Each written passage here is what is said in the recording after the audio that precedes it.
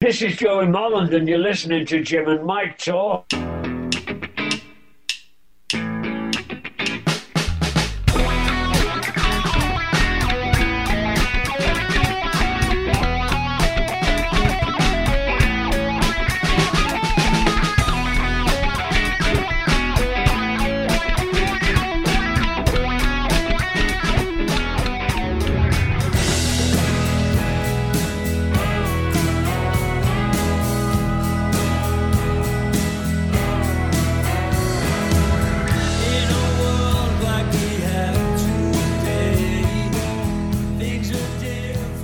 Today we have a special guest on the show. He's a singer, songwriter, and guitarist. He was one of the original members of the 1970s band Badfinger, who had 4 top 10 hits and went on to sell over 14 million albums. Woo! And he just released a brand new album called Be True to Yourself. Let's all welcome to Jim and Mike Talk. Hello! Joey Molland. Joey Molland. How are you, sir? I'm good, man. It's good.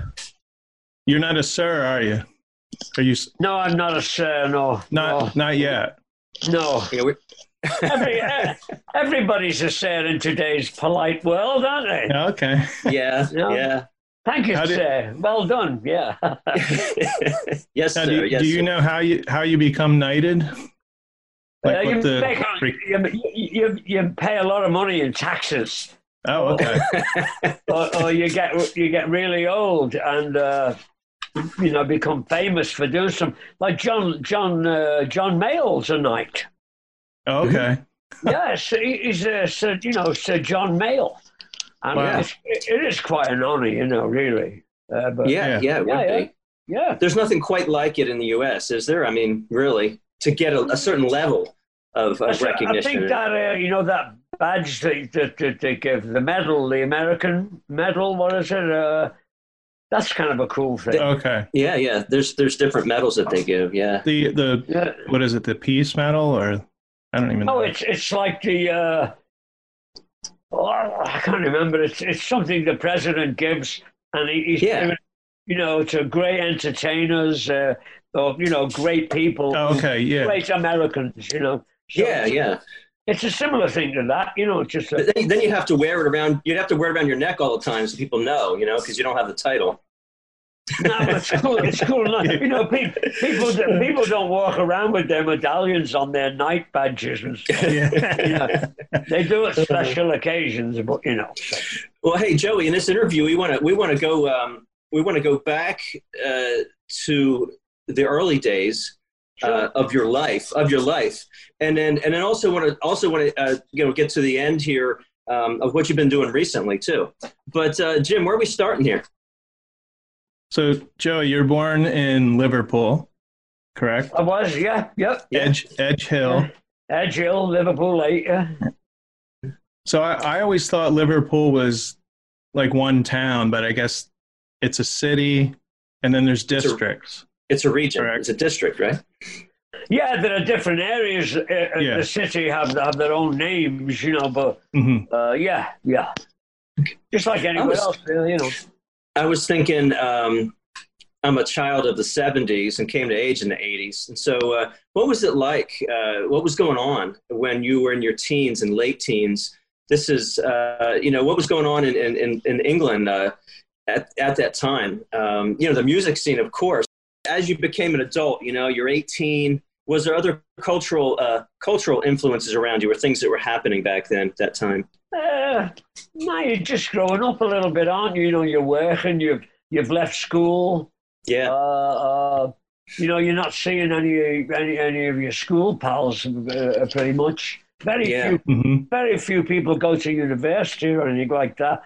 So mainly you leave school 15, 16, and you get a job. And you kind of join society then. Whether you've, I started going downtown when I was going to school. I'd play truant from school. To play music? There are reasons why. No,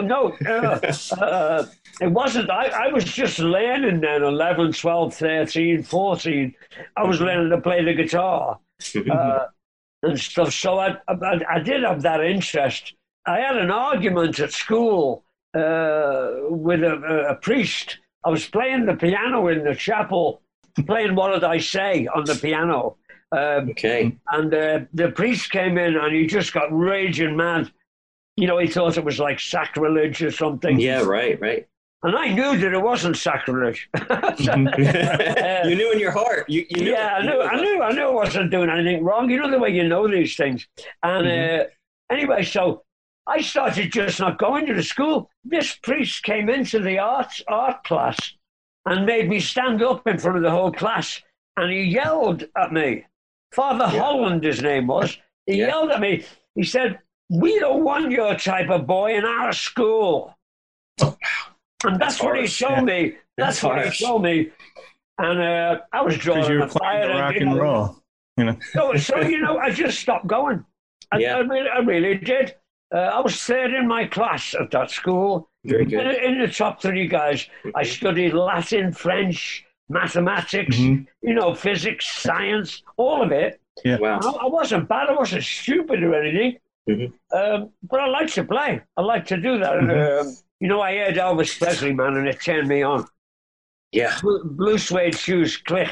Yeah. Yeah. Clicked. And so I started, stopped going to school, started going downtown, going to like horror movies, things like that. I had like 2 bob, 2 shillings would be my lunch money every day. So anyway, so that would get me in the movies, maybe get me a little bit of Indian food. I found Indian food as well, which was really a big deal to me. And then walking around the town, I came across the Cavern, Cavern Club, yeah. Yeah, we were going to ask you. And it's, I could go in there even though I was only a schoolboy because there was no drinking in there. That's what I thought. I'd recently, on eBay, someone had a ticket for like a youth membership. I don't know if they gave out membership cards. Yeah, they did, yeah. So I figured you didn't have to be, of drinking age to go in there. No. Yeah. There wasn't any. The tea and coffee and soup and sandwiches, things like that. So is the atmosphere like a pub? Because, a lot of Americans, they don't really know what pubs are unless they travel to the UK. I was at Scotland one time for 2 weeks, and I experienced, a real pub. It's like, oh, I get it now. It's everything. It's bar, restaurant, billiards, and everybody's chilling, Yeah. And you don't have that here. You don't have the real pubs here in America. Well, it's rare. It's rare. They were called public houses. Yeah. That's what pub comes from. Public house. You just come in. People would routinely go in there and have a pint with their wife, and it was cool. There'd be a fire burning. You could get a sausage if you want. Yeah. It's just a way of socializing for the working man, really. But so the Cavern Club, was it like a pub that was special? No. Some different? No, or it was different. What was the Cavern? Well, the Cavern was in a basement for a start. Okay. Well, there you go. It was down. It was 4 flights of stairs down. And wow! It was way down in the ground. It was made. The cabin was 3 archways, about 12 feet wide each one, like that, kind of thing. The middle one had some chairs, and at the end of that middle one was the stage, and stage was about 3 feet high, maybe. So it was a small area. Yeah. And the club held about, I think, somewhere, 200 to 300. Okay. And it would get packed, really packed. Really packed. Yeah. They actually made up a dance in there called the Stomp, because you couldn't really dance. You couldn't do rock and roll dancing because everybody would dance like this. And that's what it was. And the music was really punchy. Really, it was dense, the atmosphere, because all those people. And the music was really punchy and loud. Now, you were in a couple bands before the Ivies, correct? Oh, yeah. Now, did you ever play at the Cavern Club? Sure, yeah. Played there loads of times. Yeah. Now, wow. I'm interested to know if you saw the Beatles at the Cavern Club. I saw them one time when I was young. When I was really young, maybe 14 or 15, 61, 62, somewhere in there. Were they the Beatles, or they were the Silver Beatles, weren't they? They were called that, I think, when they came back from Germany, but they changed the name right away, I think. Anyway, I didn't really know them. I didn't know of them because I was young and just going there for the first few times. And they were really good. You know, because I was playing, I was really listening to them because I fancied playing in a group. But I was really scared because they were really good. You know, the singers were great. I was a crap singer. And I could play with Chuck Berry and my buddy Ollie and all that stuff. And that's what I had going for me, really. So, but I'd go and see those bands on the Cavern, man. I saw the Big Three play there. So you've heard of the Big Three, of course. You know, they were right on a par with the Beatles when the Beatles got signed. It was touch and go which one was going to be the big band. Four-piece band, similar? Three-piece. The Big Three were a three-piece. Yeah. Oh, the Big guitar, Three. Yeah. Guitar, bass, guitar, and drums. And really great. Johnny Hutch, the drummer, he tells stories because he really knew the Beatles. And he tells he knows all the backstories of everything. You know, so it's really interesting. Did anyone from that band become famous in another band? Johnny Gustafson, the bass player, he joined. Who was it now? The Mersey Beats, who got to be quite a big band out of Liverpool. After Billy left, Billy was only 16, the bass player. He's a good mate of mine, Billy. And I, you know, they were big in their own right, the Mersey Beats. You know, the big three never really made it. You know. Yeah, I've heard of the Mersey Beats. Yeah. Oh yeah. I've never heard of the Big Three though. You know, when they broke up, the two singers, Billy and Tony, Billy Kinsley, Tony Crane, they put a singing duo together. They were really good singers. No, they were the Big Two. No, they were called.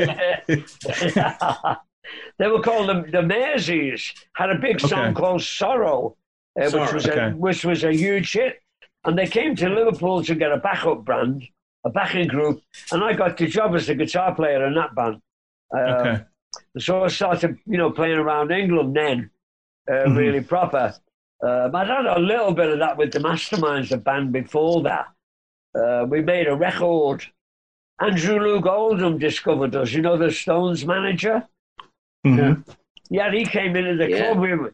He came into the club one night and we were playing this song, She Belongs to Me, a Bob Dylan song, which was kind of really kind of a cool thing to do in those days. But and our roadie was a big Bob Dylan fan. We'd really never heard of him, you know what I mean? We liked all rhythm and blues and rock and roll and that, you know. So, anyway, Andrew Luke Oldham came up and he said, boy, that was great, that man. Do you want to come to London and make a record? And that's so how we cool. started. Yeah. And what band was that? This was the Mastermind. This was the Mastermind. The Mastermind. Masterminds. Yeah. So it was a good little band. But how did you become a member of the Ivies? How did that come about? Normal life, really. Just you know, bands would break up, or you know, things would happen. You get invited, and like I say, I played with the Maresies for a while, and after the Maresies broke up, and I went back to Liverpool and everything.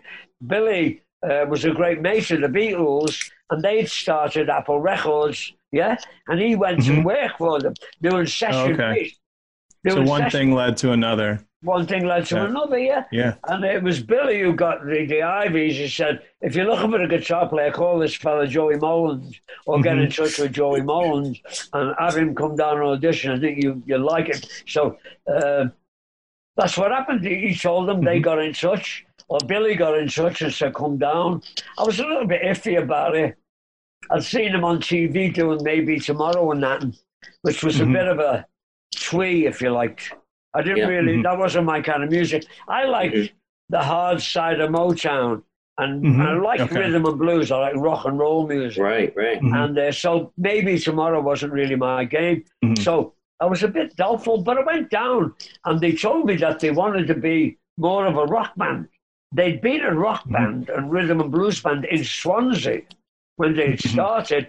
And as they started writing songs, the songs had been, you know, when you start writing songs, you write about, you know, silly things. Well, not silly, but sweet things. Especially when you're younger, you know. Yeah. Bring me that cup of tea. My girl's bringing me a cup of tea. No, there you go. Bring me the tea. Bring me the tea. Come on. What's the matter with you? Hello, Will.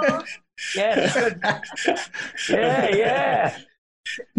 Yeah, I got water. I'm drinking seltzer. I'm drinking tea.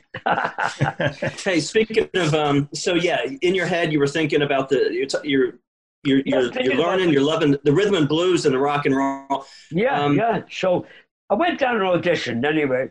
They'd been a rock and roll band, and they wanted more of that. And I think that's why they got me in, because they tried out all these other guitar players, like 20 odd guitar players. And for some reason they picked me, and I think it was because I had a good handle on it. I could play Chuck Berry about as good as anybody. I mean, I'm not blowing my own trumpet there. That's what people would say about me. And they went, So I had that stuff. That's great. I really worked hard on it, man. The players in Liverpool were first rate. You know what I mean? So I knew you had to work hard. I played on street corners. I played in bars. I played in the front parlor of my house. Like every day after school, I played the guitar. I didn't go out to the park with my mates. And you just hopefully get better. And so you're alone at that point. When you're busking, you're alone, right? Yeah. And then you meet other players. You do. You know, I don't know how it runs, but you meet people. And I met this guy Pigeon, Pete Edge. I'm still friends with him on Facebook. He's one of my best mates. And we both loved Chuck Berry, and so we were learning. And there was a group up the street. And we'd go and sit outside their window and listen to them playing, and because they were really good, called the Escorts. And it was just life, you know, just life going on like that. So you work hard, and you grab hold of what you can do, and then you take it. You know what I mean? That's what I did. Now, did you collect albums from, like, how did you hear Chuck Berry? Was it on the radio? Or I didn't really have any money, but my brother who played as well, my elder brother Chris, he had a band, and they were like a pop band, but they wanted to be jazzers. They wanted to do Django Reinhardt and stuff like that. But he had Buddy Holly albums, and he had some, you know, Cliff Richard. He had a little bit of Elvis, a little bit. He didn't really have a Chuck Berry record, because I learned Elvis first, and then Buddy Holly. But it was great learning them. I'm telling you, guitar players out there, go back and learn your Buddy Holly songs. Yeah. I'm telling you how to basic rock and roll. Here's the beginnings of rock and roll. Where the solos come from. You know where the guitar solos come from. Yeah, because they're hearing that. They're hearing that. Yeah. It all goes I can play the chords, but not the solos. Yeah, well, like Peggy Sue is like 3 chords. Yeah. I think there's an F in there somewhere, but yeah, there is. So I'm just thinking about talking about some music possibly coming over from some of that coming over from America, coming over from the U.S. When did you get to the U.S.? When did you get to the U.S. first, and what was that like? 1970. We came after Come and Get It was a hit. Okay. And we had the next single coming out, No Matter What. And so we came, we got a really cheap tour booked. But we played all over the place. We came over here in, I think, winter or fall of 1970, maybe 71. But we just went on the road and played. It was fantastic. Yeah. My father had always talked to me about America. I'd seen about America. That there's the music. All came from America. All the Stax records. The Chess records. Yes. The Sun records. Yeah. Man, that's pretty much rock and roll right there. Yeah, it is. Yeah. So Joey, when you're playing, when you come to America and you're playing, and you said it was great, how are the fans different? Was it all cool? Was it all good? How were the fans? Yeah. The fans were great. Really, as compared to England, that's what I'm looking at. Yeah. No, they were great. The English fans were really good, but they were really territorial. Like London fans, like London bands, Birmingham fans, like Birmingham bands, and Liverpool, in Liverpool, we were great. They thought we were great.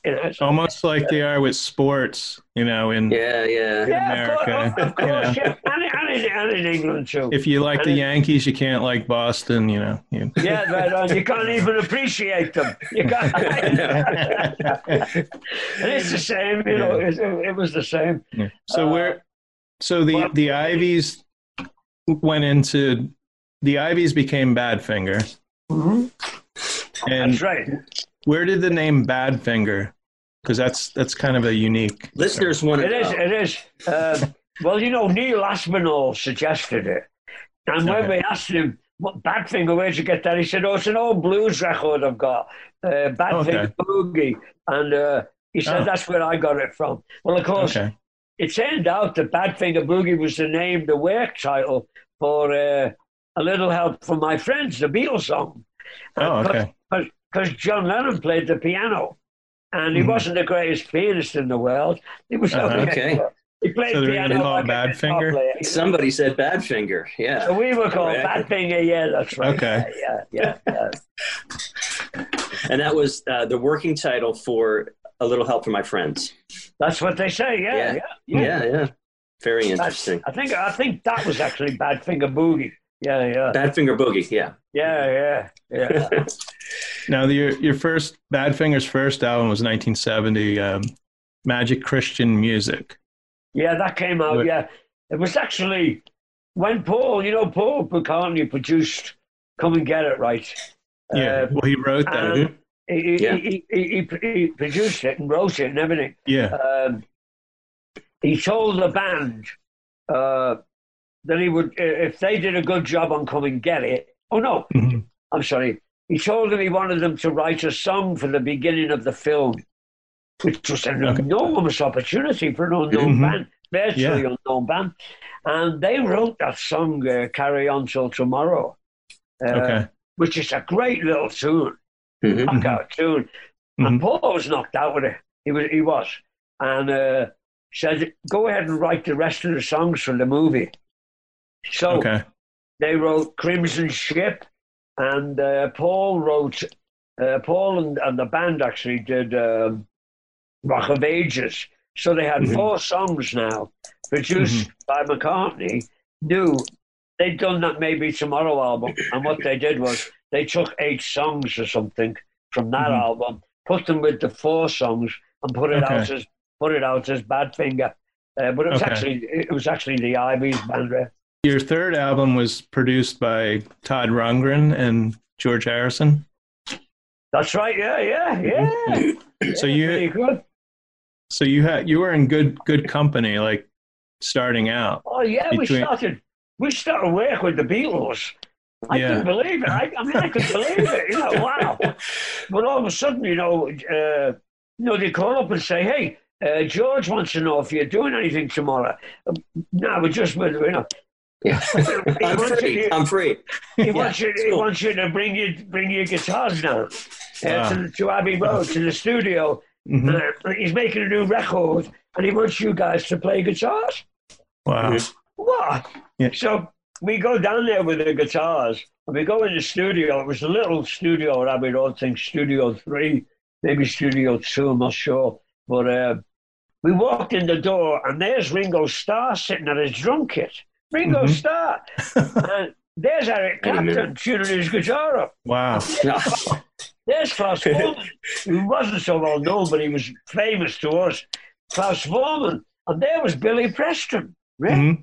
And there was this is for the George Harrison album. The George Harrison sessions, and this was the rhythm section, yeah. Eric, You're like, oh yeah, man. Oh yeah, completely blown away. You know, was this concert for Bangladesh?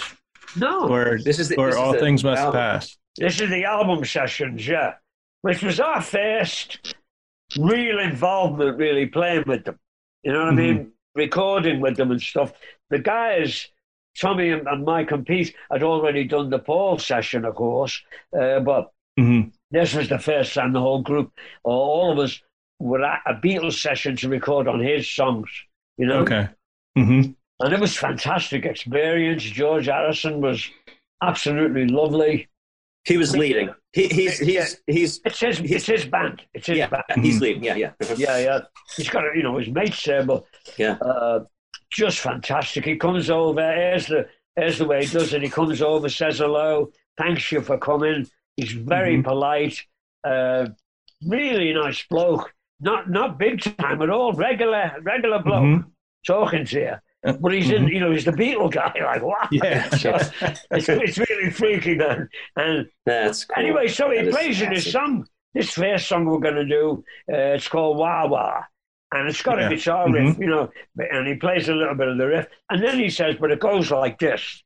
And he wah wah.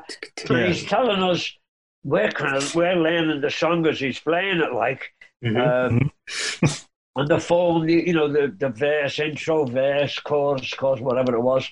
And that's how he was with all the songs. He'd just come over to us and play it to us.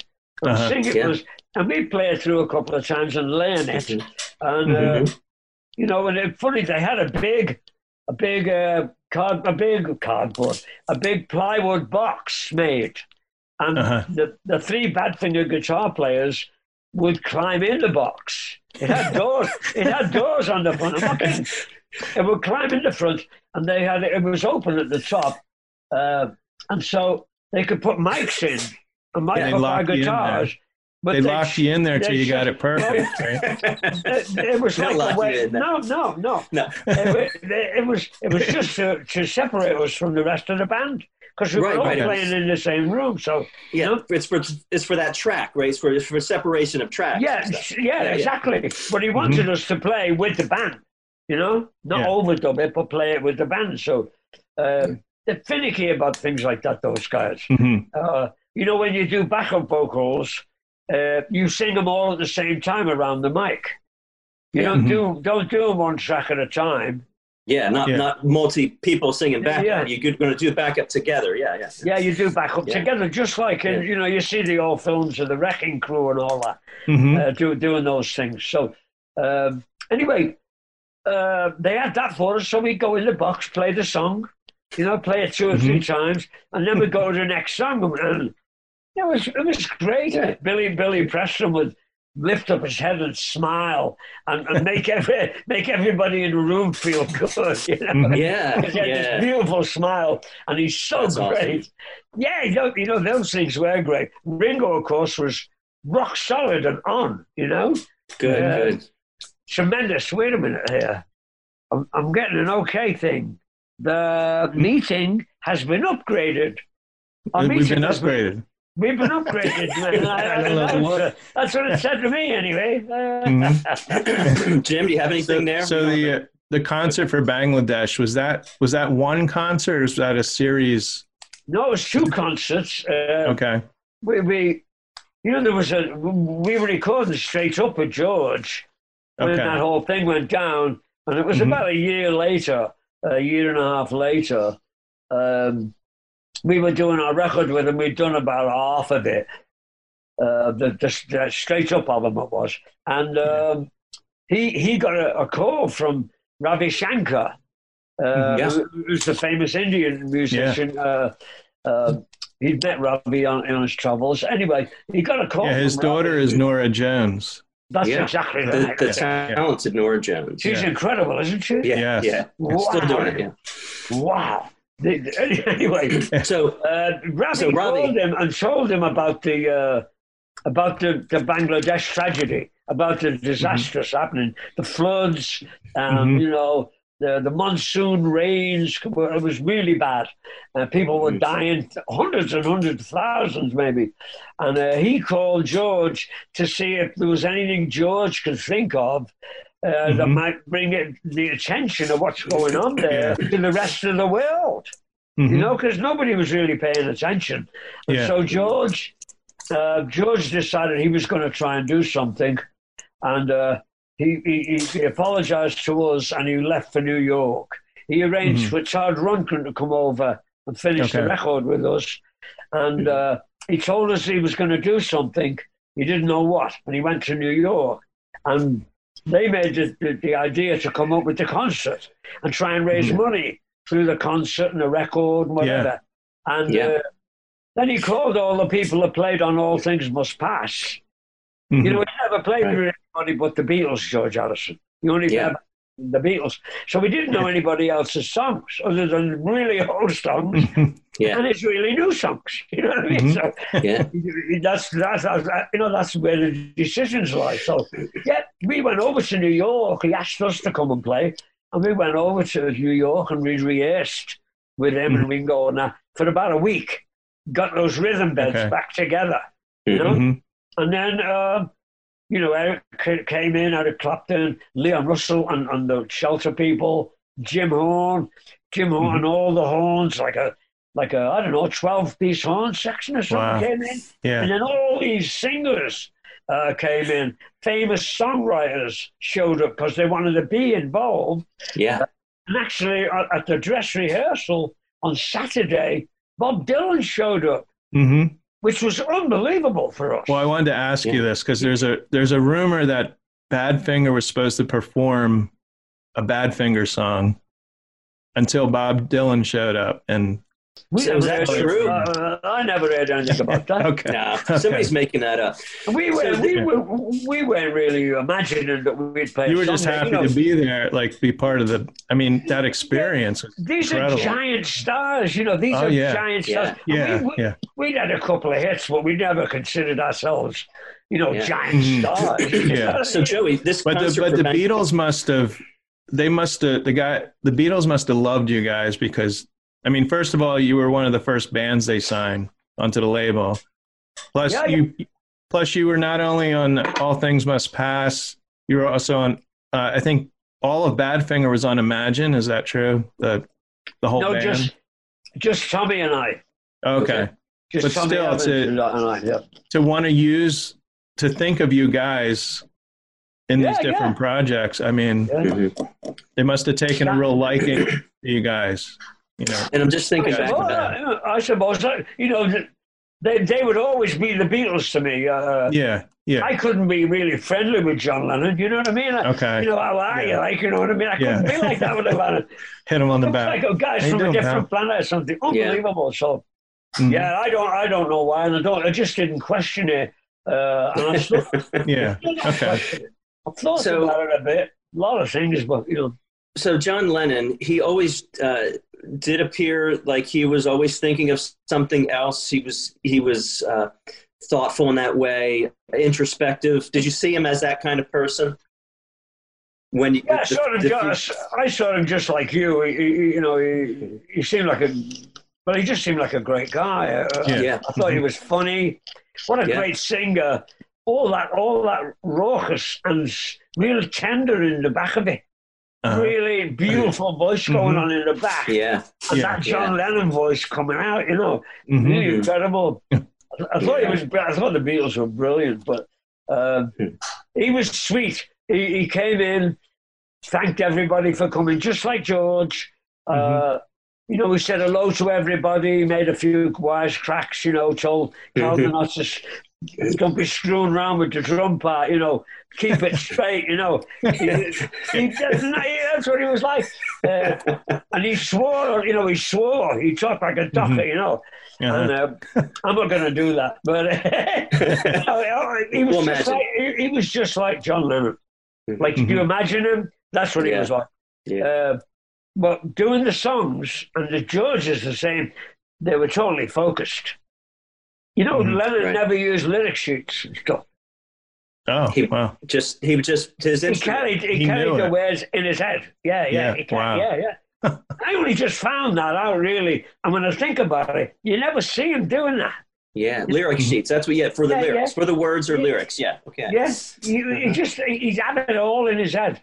And again, the same as George, he'd know how he wanted it. He'd know how it started, although he wouldn't have the intro. He didn't have the intro for Jealous Guy. He would depend on the musicians, contributing. And they allowed you to do that. If you were in those roles in the band, if you were the lead guitar player, they expected you to fool around and find the part, you know what I mean? Right. And it's all, I know music is all about parts. It's all about parts. Great records are all about parts. So they were really focused in that. And, all that experience in the Beatles and all the songs they knew, these guys really worked hard. You know what I mean? It's interesting. I'm thinking about John Lennon not using lyric sheets. It's like if you're speaking and you're public speaking, and like I'm speaking to you right now, if I'm speaking from my heart, from my head, it's coming right to you. If I'm reading it and I'm reading stuff, I think that's another reason John Lennon came across right to our hearts, because it came right. Right from him. He's not having to read the lyrics. That's interesting. And when he sang, it was so natural. Like he's not like, oh, it has to be this word. It has to be, it was like it flowed more, lyrically. Yeah. Joey, speaking of writing, I've really been listening to "Be True to Yourself." That's your latest album. Oh yeah. Yeah. Did you write everything there, or is it co-written? Yeah, but all the songs are mine. All the songs are my ideas. They're all from ideas I have. Some of them are complete. Some of them are ideas. But all my ideas. Then we had Gary Bear, who's a famous songwriter, Hall of Fame American songwriter. He sent us an idea, Rainy Day Man. He sent us that idea. It wasn't. That's a great song. It's a knockout. And Mark and I finished that in Mark's apartment. Well, I hear a lot of Mark Hudson, and because he's well, he's totally tuned into the Beatles sound. Yeah. That's what you're doing here. I just completely give Mark Hudson his head. He's brilliant. Again, his focus is incredible. Yeah, and he draws the players out through making fun of them, insulting them, whatever he takes. He seems like such a great guy. Knockout. Well, look at all the work he did on my record. Yeah. You know what I mean? It is unbelievable. I haven't heard any bad reviews for that record. And Great. At least like 60% of that is down to the work that Hudson did. And the players that he got, Steve Holley, Jay Shepard, Paul Santos, Benny Harrison. Just these great players came in. And I noticed you have a couple people. We wanted to go back and talk about the Mickey Dolenz and Jason. I don't know how you say it. Chef. Chef. You toured with them in 2019. That's right. On the Todd Rundgren's White album tour. And the 50th anniversary tour of the White 50th anniversary. Yeah, that's right. Yeah. Mike and I saw you guys in Bethlehem, Pennsylvania. At the casino there. Yeah. We were in the seventh row. Thank you, man. Yeah. We love that show. Yeah, we had fun. The show was great. Something strikes me about the show. I got a question for you, Joey. I remember some early music from Todd Rundgren way back, and when some new albums came out. I don't know him like you do, but Todd was seeming he was kind of going wild. I mean, he came out in leotards, and he's got some other kind of Nerf gun, and what was it, Bubbles? It was a super soaker. Super Bungalow soaker. Bill. Yeah, man. Bungalow Bill. So I had no idea that Todd was like that, and so is that Todd? I mean, is that normal? I had no idea that he was like that either. I mean, okay. I've met 3 Todd Rundgrens now. I've met the guy that is a complete asshole. I've met the one. Number one, asshole. I've met the one that is, well, that's a really strong personality, man. That's Todd Rundgren. Yeah. Then there's Todd Rundgren, the talent guy, the brilliant guy, the brilliant guitar player, a singer, a songwriter. I've met that guy too. And now I've met the guy who likes to dress up and go crazy. And I don't know whether it was real music, but he was absolutely fantastic. The amount of energy that he brought to the show. Energy was incredible, wasn't it? Dancing around, leaping. Oh, yeah. Working the audience. Yeah, I was surprised. I didn't see it coming. Yeah, I didn't see that coming. None of us did. You know, and the Hey Bungalow Bill, you know, with the hat on and the shorts. He was in a safari outfit. Yeah. Well, I think he was mixing safari with other things too. I was like, what? Yeah, it was just great, man. Just fun. So that show really worked well. Everybody had a great time. I like that. Each of you got to play a couple of your own songs along with. That's what I loved about it. You know. Yeah. You did the entire White Album, and then each person got to play 2 or 3 of their own songs. Yeah. It was really good. It worked out great.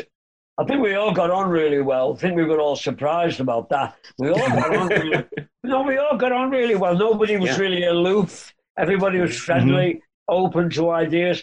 Like I thought, well, maybe Todd would sing Baby Blue with us because he produced it. So I went and said to him, hey, do you fancy singing Baby Blue with us? Oh, yeah, I'll do that, yeah.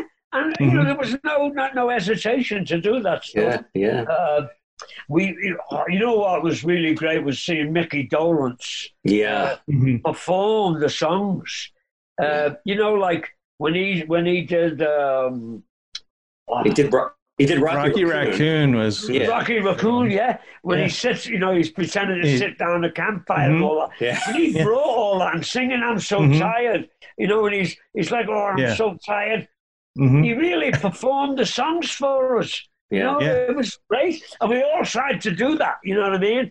The band was great. I loved it. Sold it out pretty much every night. How many shows, do you remember how many I think we did like 45 or something like that. Wow. We were going to we had, I think, 60 booked for this year. Because we were going to do it again. And maybe at the end of this year, we were going to do a different Beatle album. Which would have been a lot of fun too. But it was so great, Jason Sheth. He's a great bass player. He's a fantastic singer. Everybody and I think he played the piano too. Did you know his dad played bass with Elvis Presley? Really? Did not know. He was Elvis Presley's bass player. I'll say that one more time. Yeah, that's awesome. Wow. I'm shaking his hand, you know.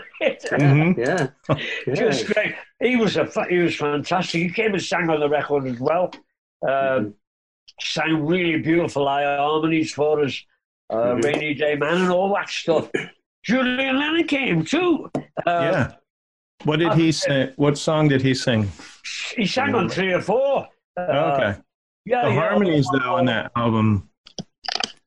My favorite song, though, is I Don't Want to Be Done With You.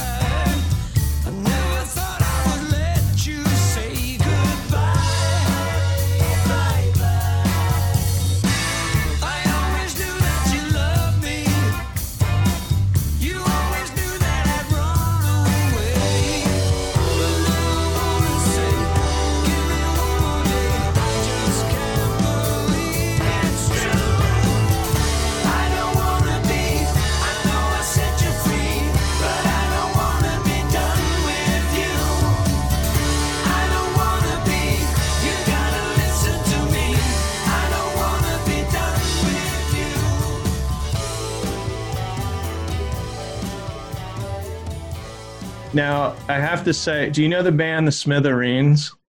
Yeah. Because the guitar riff in the beginning sounds just like Only a Memory, like slowed down a little bit. But it reminds, it does. but not exactly, but that guitar, that sound, that progression, that guitar, and the tone of it, and the tone of it too. Yeah, the tone and feel, just slightly different timing. Yeah. And I think this song is like the most Paul McCartney sounding song. Yeah. I had the guitar riff. I swear to God, I had the guitar riff. I had it in that song with the changes. Mm-hmm. Mark Hudson didn't really like the song. He didn't really like the lyric or whatever. No. And so he went away. He just went away and kept the idea and just wrote another song right over the top of it. Well, I like how the vocals are. The vocals are like raw. They're like you truly hear your voice. And I have to ask you, have you ever been mistaken for Paul McCartney? In looks, I have, yeah. Can I tell you a story? Sure. Of course you can tell us. I went in 1976. This was. I met some people in LA because I was living in LA then.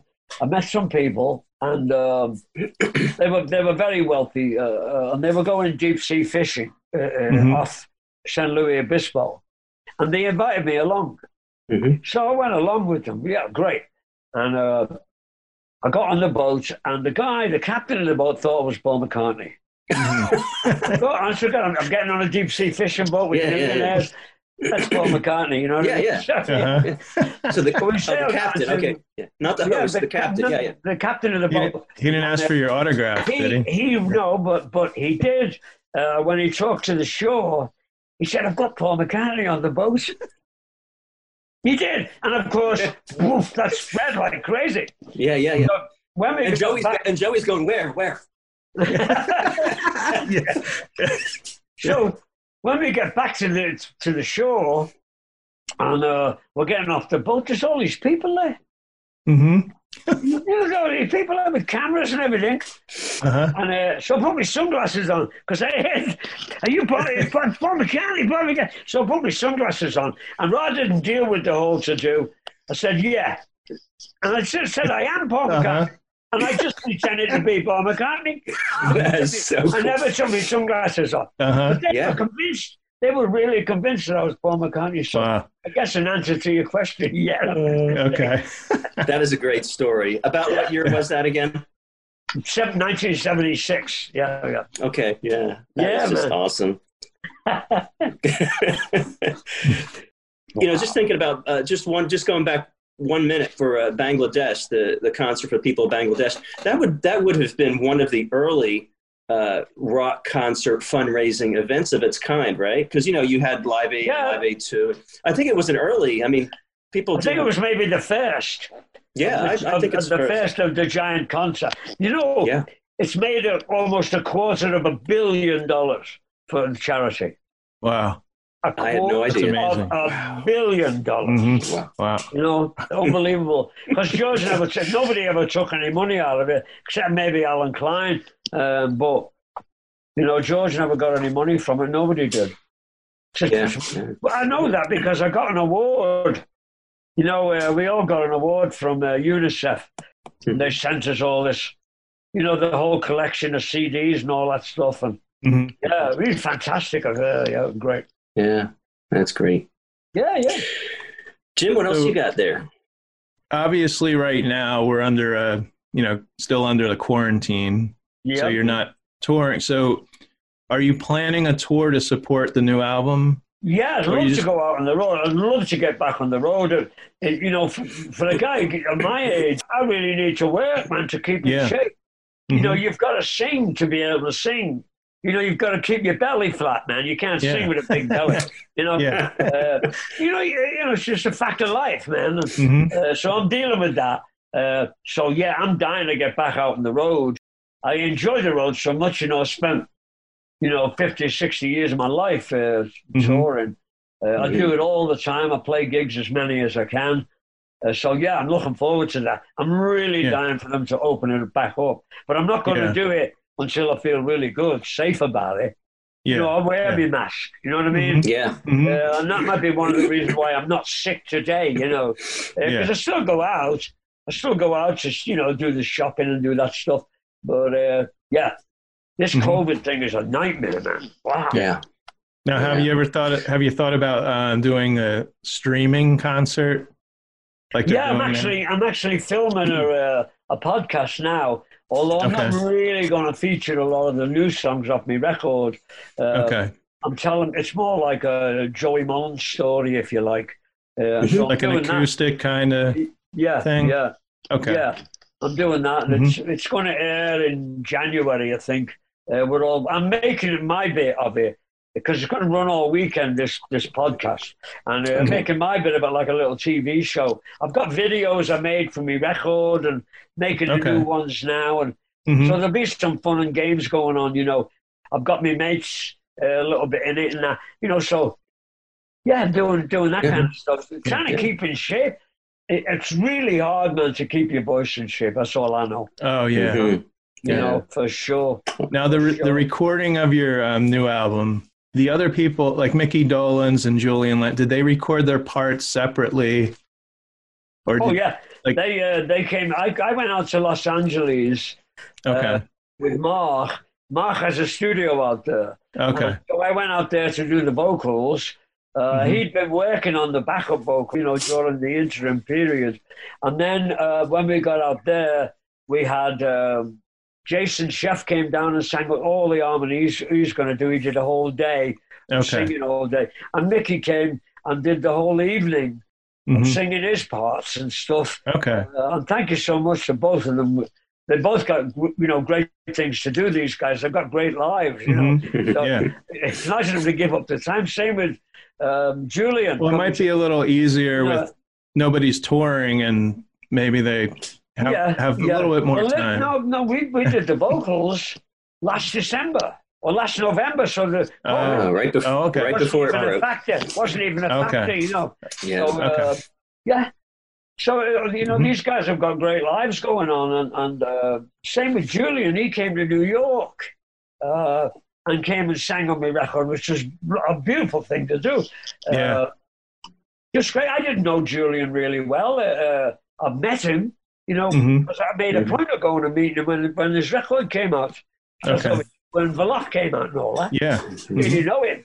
He came in and worked his ass off on those songs, learning the phrasing, learning the words, learning the harmonies, which are quite different from, you know what I mean? Singing them as best he could. I've got photos of him singing on the mic, and he's really putting it out. You know, he's just standing there like a count or something. He's really putting it out. He's really singing, you know, which is a lovely thing to see, you know what I mean? Bloody great, man. I tell you, I had the greatest time making this record. The players were just in it. It's a great album. You know?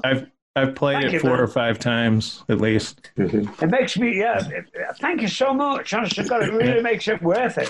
People say they like it. It's a fun album. I've never heard anybody tell me they don't like it, man. Yeah, I think my favorite is "Be True to Yourself" at the end. There, the title track at the end. I like that. That's sweet. Unique. I love the way it ends. It ends very sweetly. I hear cello in there, I think. Oh it's very sweet. They're all real. They're real guys. Real guys came to the studio and did those jams and all that. You know, same with everything on the record. There's only one little bit of synthesizer on there. The rest of it is real. That's great. Proud of, really. I don't know whether you should. And they're all complete takes. All the songs are complete takes. Yes, instead of segments. There's no what's it called, pasting, whatever it is. Cut and paste is not. Cut and paste. There's not. I don't know if it means anything, but you know, it is a fact that we made it in the old-fashioned way. We cooked it from the beginning, you know what I mean? You know, we had to cook the carrots first because they take longer. You know? Soup with Joey. So we have one last question, and we're calling this is our mystery question. Okay. One more for you. There's 7 different questions. We're only going to ask you one, but you have to you pick a number between 1 and 7. Oh, wow. And then you'll get that question. So 5. What's your 5? Yeah. If you could go anywhere in the world and stay for 1 month free of charge, where would it be? New Zealand. New Zealand, okay. New Zealand, yeah. So have you been there? No, okay. I haven't. No. Okay. I have a brother-in-law and sister-in-law said it's beautiful. They were there about 5 years ago and just touring the countryside, and they said it was fabulous. I believe that's where there was these hobbit homes up on a mountainside, and there's these little homes and little doorways and stuff. I think it was New Zealand. Yeah. Awesome. Okay, I'll go for that. Yeah, great. I'll write that on my list. But it's beautiful. Yeah, that's all I've ever heard about it, is how beautiful it is. And so I'd like to go there. I would. Mm-hmm. A lot of things going on there. I've been to Australia. I've been to Japan. I've never been to China. I wouldn't mind going there. And I've never really been to India. I passed through it, flying. Mm-hmm. Have you been to Sweden? Yeah, I've been to Sweden. Okay. Yeah. My wife loves Sweden. Yeah. We went there a couple years ago. Yeah. We were going to go this year, and I don't even know if we're going to be able to go next year. But we go to Stockholm. Wow. We stayed there for 10 days in Airbnb. So it was someone's apartment. Yeah. So we got to live for 10 days. Yeah. Like Swedes. It is nice. I've got pictures of me and Tommy laying around in a big yard. And we went up there and did some TV shows, I think. Mm-hmm. So, Joey, one last thing. Where can people get your new album? Where can they... Well, the digital album, you can get it pretty much, anywhere you can get digital albums. So, iTunes and all that, Spotify, you can get it up there, Amazon. They can also get the physical copy, the CD. They can get physical CDs. I think maybe at Target. Okay. And they only say that because Target don't stock a lot of records, but they have some of mine. And then the local record stores might have it. Okay. It's all a question of the individual record store owning, ordering it and getting it in. And how good the label distribution is. They're doing a pretty good job as far as I can see. Yeah. And you should be able to get it. Or, that's all I can hear about it, really. Yeah. Check it out. I mean, do you have a website? I do. Yeah, I forgot about that. Can they get it from your website too? Yeah, they can. Yeah. Okay. We've got a Badfinger site. And that's where it is. www.badfingersite.com. Okay. We've got all that stuff, T-shirts and records and everything. Yeah. Okay. Cool. Joey, just thank you so much for your time today. Thank you. It was great talking to you. You're welcome, man. Anytime you like, man. And I love hearing the stories. The stories is the favorite. I love hearing the stories. And I hope you get to continue your tour soon. I hope so, man. I hope we all do, man. Get to go to shows and see people. We love going to concerts, and that's the most thing I miss. So yeah. That's right, man. Yeah. Live music. Live music. Unbelievable. Yeah. You take care, guys. It's really nice. Thank you, Joey. Thank you, guys. Take care. Thank you. Both of you guys. Yeah. Take care. Okay. Yeah, you too. You too, man. God bless.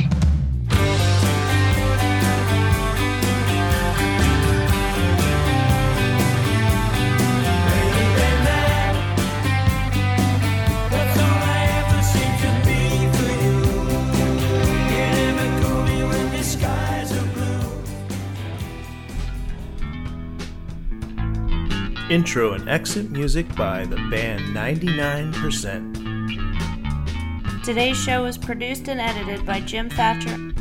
You can find Jim and Mike Talk on iTunes, Spotify, iHeartRadio, Stitcher, and their host site, Podbean. The songs this time, Rainy Day Man and I Don't Want to Be Done With You, used with permission from Joey Mullen.